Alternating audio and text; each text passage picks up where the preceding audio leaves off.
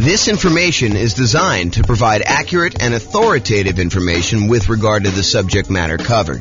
It is offered with the understanding that the presenters are not engaged in rendering legal, accounting, or other professional services. If legal advice or other expert advice is required, the services of a competent professional should be sought. Welcome to the Inglewood Real Estate Investing and Real Estate Financial Planning Podcast. Learn all about investing in real estate in Inglewood, California, with a combination of real estate financial planning and modeling with numbers specific to Inglewood, plus syndicated, more generalized recordings of live and pre-recorded real estate investing classes, not all of them specific to Inglewood. Be sure to stay tuned after the podcast for a message from our sponsors. Well, good morning and welcome, everyone. Hope everyone had a nice Easter weekend, and now we are back. Today we are doing Portfolio Loans 101 for real estate investors, and apparently I got a typo, so I'm going to correct that and continue on. So today we're going to talk about portfolio loans. They're a relatively unusual loan product. When you look at like how many loans you're likely to do as a real estate investor, I've got some data on this that I just pulled from the National Association of Realtors, and portfolio loans would not be a significant portion. However, they're extremely important once you've used up your core 10 or when you are doing some more unusual things like buying in an LLC or buying where you want to utilize a self-directed IRA or self-directed 401k and not have to put 35% or more down in order to do the deal. There's a way to structure it where you don't have to do that when you use a portfolio loan with an LLC and a partner. So let's jump into it today. So here's the latest data. Oh, and I'm James Orr, in case I did not mention that before. So there you go. So this is some data that I just pulled from the National Association of Realtors. I believe this one is from the 2022 home buyer and home seller profile. So they went and they pulled a very large sample of recent home buyers and home sellers, and they asked them a whole bunch of questions. There's probably, I don't know how many pages, 50 to 100 pages or so of all these different loan products for the various people that did these loans. Pull up one thing here in case people have questions. There we go. So it tells you stats about what percentage of these people did different loan types. And so you can see in this one, of all the buyers that they pulled, 62% of them used conventional financing. So that class we did on conventional financing, that covers about 62% of all the buyers that we had there. If you look at the next one, though, 17% of them used FHA, 12% of them used VA, which is a relatively small number, about 10%-ish, 12%. And then 5% did not know. So it's possible they could have used any of the other ones or they used something different. And then only 5% of the loans were other, which would include these types of portfolio products or, a lot of other variations of those. So you can get a feel. Now, for first-time home buyers, about half of them used conventional, about a quarter of them used FHA, about 10%, a little bit less in this case, used VA, 8% didn't know. First-time home buyers, you would expect them to know a little bit less than all buyers. And then 9% of them used something other than that, which, again, we still don't know what that means. And then repeat buyers, 67% used conventional, 14% used FHA. So a lot fewer people used FHA on their second loan. And 13% used VA. And still 4% did not know, and 3% used dollars. So you can kind of get a feel for what the popular loan programs are in that particular case. Now, this is the type of mortgage for first-time and repeat home buyers based on whether it was a fixed-rate mortgage or fixed rate then adjustable, or did they not know or other. And so just looking at it, all buyers, I'm not going to do the crazy details. If you want to look at it, you can pause the slide and look at it later. But all buyers, 92% of the loans that they got were fixed rate mortgages in 2022, which doesn't surprise me. A lot of people, especially early on in the year when interest rates were very, very low, were probably getting those fixed rate financing things because loans were at or near all-time lows at that point. I would expect in 2023 to see a slight uptick in the number of adjustable rate mortgages, because I think, to their detriment, some folks are using some type of adjustable rate mortgage thinking that, oh, I'm only going to be in this property for a year or two or three, and or that rates are going to go back down and I'll be able to refinance out. I'm not so sure that that is the most prudent thing for folks to do. It's possible it could work out for you. I mean, we don't really know the future, but I don't know. I like the idea of locking in my interest rate risk and knowing that it's not going to get worse than a certain thing that I can handle. And of course, if interest rates improve, I can always go do a refinance at that point and deal with it then. Let me do this here. Okay. Hopefully that's a little better. Okay. So that gives you an idea of like what the loans are. So a lot of these portfolio loans are going to be fixed rate financing only if you do 15% terms, 15% amortization periods. A lot of the 30-year terms for portfolio loans are going to be adjustable rate mortgages. Now, they may be like fixed for the first, year or 2 or 5 years or whatever it is, and then they become adjustable. But the overwhelming majority of them are going to be adjustable in some form or another. So be aware that once you get to the point where you have to go do these portfolio loans, and have to, I mean that you're unable to get the other loans anymore because you've kind of exceeded the limit, or you're unable to get them for another reason, then you may be forced into taking some of these adjustable rate loans situations worth these portfolio loans. Okay. So quick recap. I'm not going to reteach all the classes we've already done because we've covered all of these previously, but recap. Other financing options besides these portfolio loans that we will typically use before we get to the portfolio loan option, although some of them not so much that we would use beforehand, but some of them we definitely do. So the entire creative financing family, the owner financing, wrap financing, loan assumption, the whole rent-to-own, lease option, lease purchase family, the whole agreement for deed, bond for deed, contract for deed, installment land contract family, and then buying properties subject to the existing financing. That whole group is what we consider creative financing, and we've covered those previously. I'm not going to cover them again. We could usually do low down payment options a lot of times with those, and in some cases, we may be able to structure nothing down loan options there. For private money, we are going to grandma, someone that we already know who is not in the business of making loans, and we're asking them to loan us money in order to buy real estate. We can negotiate low or nothing down options there. It's usually based on some type of relationship or trust with that person, and a little bit of negotiating probably. The quality of the deal probably does help in those cases in order to get the private money. Then there's the whole hard money family, which is usually someone who is in the business of making loans against real estate. You're very likely to be able to negotiate some type of low down payment. In some cases, probably even nothing down if the deal is good enough. And it's usually based on the quality of the deal. And sometimes a little bit of negotiation there. For the hard money loans, they are generally commercial loans only. They are not usually loans to do owner occupants with. So you'll be limited in what you could do there. There may also be some local banks that offer low or nothing down loan programs, which are different than what we've already covered. So you can go check out those as well. And then typically the kind of group that we focus on for house hackers or nomads. Again, house hackers are people that move into a property and they're renting out another part of the property. Either they're buying a single family home and getting roommates, or they're buying a duplex, triplex, or fourplex, and they're renting out, one of the other units or all of the other units so that they can live in one and have the other ones there. So that's what house hackers are. Nomads are buying a property. They move into the property, usually as an owner occupant with 5% down, sometimes a little bit less, sometimes a little bit more, but they're getting owner occupant financing. They're living there for at least a year. It's a requirement of the lender. The lender changes those rules. We'll teach it a different way, but they move in for at least a year. And then at the end of the year, or whenever they've saved up their next down payment, they go buy their next property, usually another owner occupant property with little or nothing down. And then they move out of the old one, convert that one to a rental, and they repeat the process until they buy as many rentals as they want. So the loan programs typically for house hackers and nomads are VA financing. VA financing is a nothing down loan program for veterans.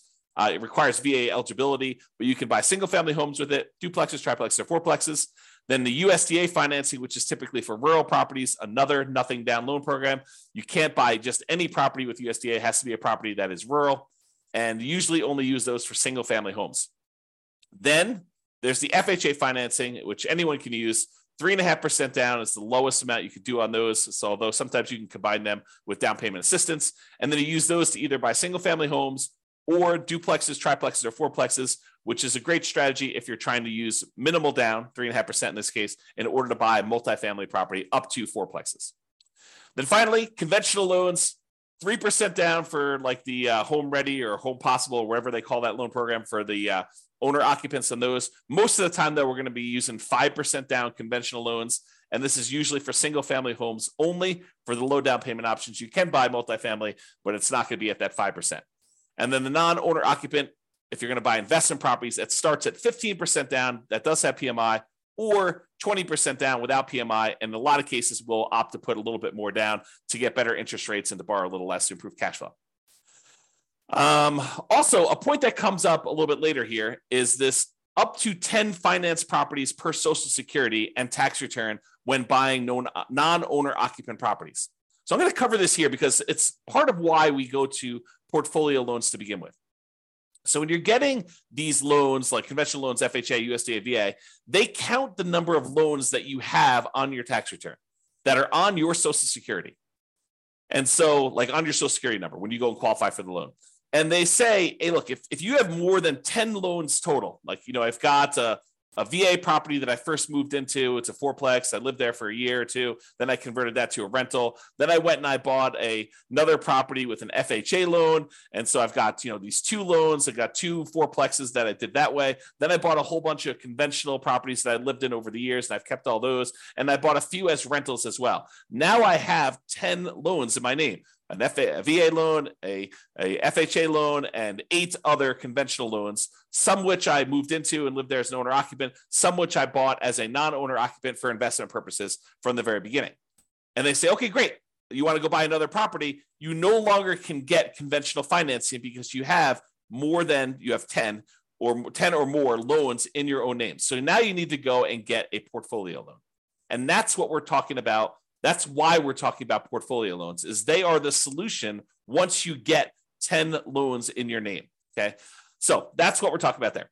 So just another couple comments here about other financing options. Sometimes we will use down payment assistance, especially if you're a first-time home buyer, in order to buy a property and get some help with the down payment. And that's usually in conjunction with FHA, although you probably could do it with some other ones. And then these portfolio loans, which we're using today. Okay, so portfolio loans. So some people will choose to use portfolio loans as a nomad or house hacker, and they're approved to do that. Not that they're like not allowed at all. Although, as we will cover in a class I think we're doing on Friday, your kind of loan planning class, you will find out that we probably should not be using a portfolio loan early on if we can avoid it. There's a optimal path or optimal paths, kind of like a best use, best case strategy that we should use when we're talking about doing loans for nomads and house hackers. And we will talk about that Friday when we talk about loan planning. But when you run out of your conventional loan spots, portfolio lenders are usually the next stop. And usually portfolio lenders are local banks that make loans that they keep. They're not selling them on the secondary market. They're not making an FHA loan or a VA loan or a USDA loan or a conventional loan and then selling it on the third market to someone else, a quasi-government agency who's buying those. They're usually keeping them in their own portfolio, and that's why they're called portfolio loans or portfolio lenders. And so you need to find the lender. Not that those banks don't do other loans as well, but they also have a portion of their loans that they generate that they keep on their own books as in their own portfolio. Okay. So we prefer typically 30-year fixed rate conventional financing, especially when we're doing the nomad strategy or house hacking strategy, and even honestly for long-term buy and hold. I think there's a strong preference for this 30-year fixed rate financing, as evidenced by the data that we just showed you from 2022 with profile of buyers and sellers. However, once you get to this point where you run out of conventional loan spots, you've got 10 or more loans on your Social Security number, then we go to these portfolio lenders. And a lot of these are typically like a 3-year fixed rate financing, then it adjusts every year, which we call a 3-year ARM, or a 5-year fixed period, and then it becomes an adjustable rate mortgage after that, for the next 25 years, or a 7-year ARM where it's fixed for 7 years, and then after that, it adjusts every year or 6 months or whatever the terms are for your particular loan, where it becomes adjustable. And a lot of these loans, they are 30-year amortizations, which means that they're scheduled to last for 30 years and that the loan will be paid off after 30 years. But they are adjustable rate mortgages, meaning that the interest rate on them is adjust with whatever the prevailing interest rate at the time is. So if interest rates go up, your payment could go up, which could get very ugly. If your payment goes down, if the interest rates go down, your payment could, in theory, go down. But for those that are thinking to yourself, oh, at the time I'm recording this, interest rates are probably in the very high sixes, mid to high sixes, I would say, or for investment property, probably above 7. And you're thinking, oh, interest rates are incredibly high right now. Of course they're coming down. And I will tell you, no, that is not true. It is true that it is possible that interest rates can come down, and it is true that it is possible interest rates could go up. And if you look at it, I did this new tool. I think I called it I don't even remember now. It's kind of like my interest rates meter or something like that. I don't remember what I called it now. But basically, when I looked at, if you put in what your interest rate is today, it told you what percentage of the time the interest rates were above that. And right now, at about this kind of 6 to 7% range, if I remember correctly, we're only about the halfway point. About half the time interest rates were higher than this, and about half the time interest rates were lower than this. So this is not an exceptionally high interest rate. In terms of recent time, it seems exceptionally high because we've been in a period of very, very low interest rates historically. But that doesn't mean that 7 is high. It seems really high compared to 2 or 3, which is what we were getting before, but it can and has got up to 8, 9, 10, 11, 12, 13, 14, 15, 16, 17, 18%. So if you think that this is really, really high, you could be in for a shock if something were to happen in our economy where the Fed would continue to increase rates and the rates on mortgages would continue to go up. And we don't know if that is their plan.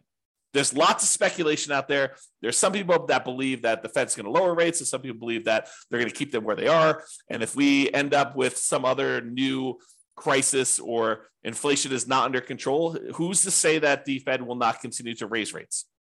Okay, that's one of the tools they use to control the economy. And so it's possible that could happen there. All right. There is no hard limit on the number of portfolio loans that you can get, but you still need to be able to qualify for these loans. They have the traditional, debt to income or debt service coverage ratio qualifications that they have. They want to see how your overall portfolio looks. A lot of times their underwriting is heavily dependent on your debt service coverage ratio, although every lender is a little bit different, but I've seen that to be the case for most of the time. They can have very fast underwriting. Sometimes you can get approval in less than 24 hours. I will tell you, the more complex your situation is, which tends to be what's going on once you get to the point with portfolio lenders, is you tend to have a relatively complicated situation because otherwise you, in most cases, would go and get conventional 30-year fixed rate financing. So a lot of times when you get to the point where you're using portfolio loans, you have a very complicated situation. But the more complicated it is, typically the longer it will take to get qualified. That's just been my experience through my clients.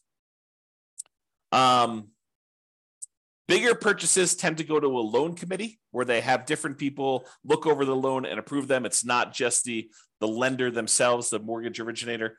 And the relationship with the bank does matter, especially how much you have on deposit. That can be a factor in whether or not you qualify. So realize you want to have relationships with the banks that you're going to be doing portfolio loans with, especially if you plan on doing more than one. The more you do, the more important I think that relationship with the bank is going to be in your ability to get loans there.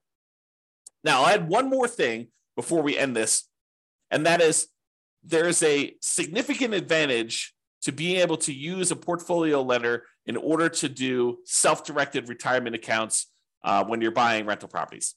So traditionally, if you want to go use your self-directed retirement account in order to buy rental properties, the banks, the lenders are going to want you to not use conventional financing, not use FHA, not use VA, not use, I think I covered conventional, USDA, VA, FHA. So they're not going to want you to use those. They're going to want you to use some type of portfolio loan. And if you go to the lender and you tell them, hey, look, I've got this self-directed IRA or self-directed 401k that's got a bunch of money in it. I want to be able to get a loan with my self-directed 401k or IRA and be able to buy this rental property. They will tell you that it probably needs to be a non-recourse loan because they can't go after the IRA or the 401k in order to be made whole. So they will tell you, in order to make these loans, we will need to have a very large down payment. In most cases, they're going to take 35% down. And I will tell you, sometimes if the cash flow isn't good enough, 35% is the starting point, and they will tell you after they see your deal that it's actually, we would need you to put 42% down in order to get your DSCR where you need to be for doing this particular property. So 35% is sort of like the bottom threshold, and typically it is more than that. However, what if you really wanted to use your self-directed IRA or self-directed 401k and you wanted to buy properties and you did not want to put 35% down? Well, some portfolio lenders will allow you to do something which is a little bit unusual in my mind. So they will allow you to go in, and if you have a partner who is coming in and getting the loan, and you as the self-directed IRA or self-directed 401k are really just a limited liability partner in the LLC, providing the down payment in order to do the deal, then they will allow you to do that deal with 20% down. So if you had an LLC that you formed with someone else, not yourself, but with someone else, that you went in and you wanted to go buy a rental property, if your self-directed IRA or self-directed LLC, self-directed IRA or self-directed 401k rather, came in and was a limited liability partner in an LLC that was providing the money in order to do the deal, you were basically funding the LLC. The LLC could go and get a 20% down investment property loan on the property that you're buying. Okay, so that is sort of like an interesting little twist that some portfolio lenders may offer you if you decide to go that route. So just kind of a heads up, that is a way to kind of not have to do 35%. Now you got to go bring in a partner, which the partner may or may not be, taking more of the deal such that it is not worth doing, or maybe they're doing the deal and it's actually great. They're the ones that are co-signing for the loan or something like that, and so they're there. Okay, so to finish up, in conclusion, investors often look to optimize their conventional financing loan spots before proceeding to these portfolio loans. Portfolio loans tend to be variable rate financing, and so we tend to try to fill our loan spots with VA or FHA or USDA or conventional loan spots first with 30-year fixed rate financing in most cases. And then once we get those filled up, we move on to these portfolio loans, which tend to be, I would say, kind of like second tier, second quality loans, in that they are typically not fixed rate financing. I don't know if I mentioned this, but there is an exception. A lot of portfolio lenders will allow you to do a 15-year fixed rate loan if you want to. So the 30-year ones are sort of variable, whether they're a 3-year fixed and then variable for 27, or 5-year fixed and variable for 25, or 7-year fixed and variable for 23. Some of them will do a 15-year fixed period on those, but usually the cash flow on the 15-year amortization period makes it such that it's probably not worth pursuing those. Although I could see some situations where that is a useful tool, but most of the time we're not. So what tends to happen is the portfolio loans tend to be the next stop after you do the conventional loan spots that are filled. And then there may be other reasons like partnerships where you're buying an LLC where portfolio loans make a lot of sense before loan spots are filled. So for example, if you're going and you're buying with, you and 2 other partners, or you and another partner, and, one of you guys is actually getting the loan and signing as the kind of the loan partner on that, and you're providing just the down payment, and buying in an LLC in that format with a portfolio loan can make a lot of sense. Although there's still going to be some type of variable loan unless you do a 15-year loan on that. All right. So that's all I got on the portfolio loans. Awesome, everybody. Well, hope you have a great day. Thank you so much. We will talk to you for the next class. Bye-bye for now. With home prices up, mortgage interest rates up, and rents up, but not quite enough to counteract the higher prices and interest rates, cash flow on rental properties in Inglewood is harder than ever. Book a call with the Real Estate Financial Planner to apply our proprietary 88 strategies to improve cash flow on your rentals. See the show notes for a link to schedule your call and improve your cash flow today. If you're a real estate agent, lender, or professional in Inglewood that wants to help our real estate investor listeners, consider reaching out to learn about collaboration opportunities with this podcast. We'd love to add more value to our listeners by having you assist our investors buy Sell and finance their real estate investments? See the show notes to schedule a call to discuss collaboration opportunities.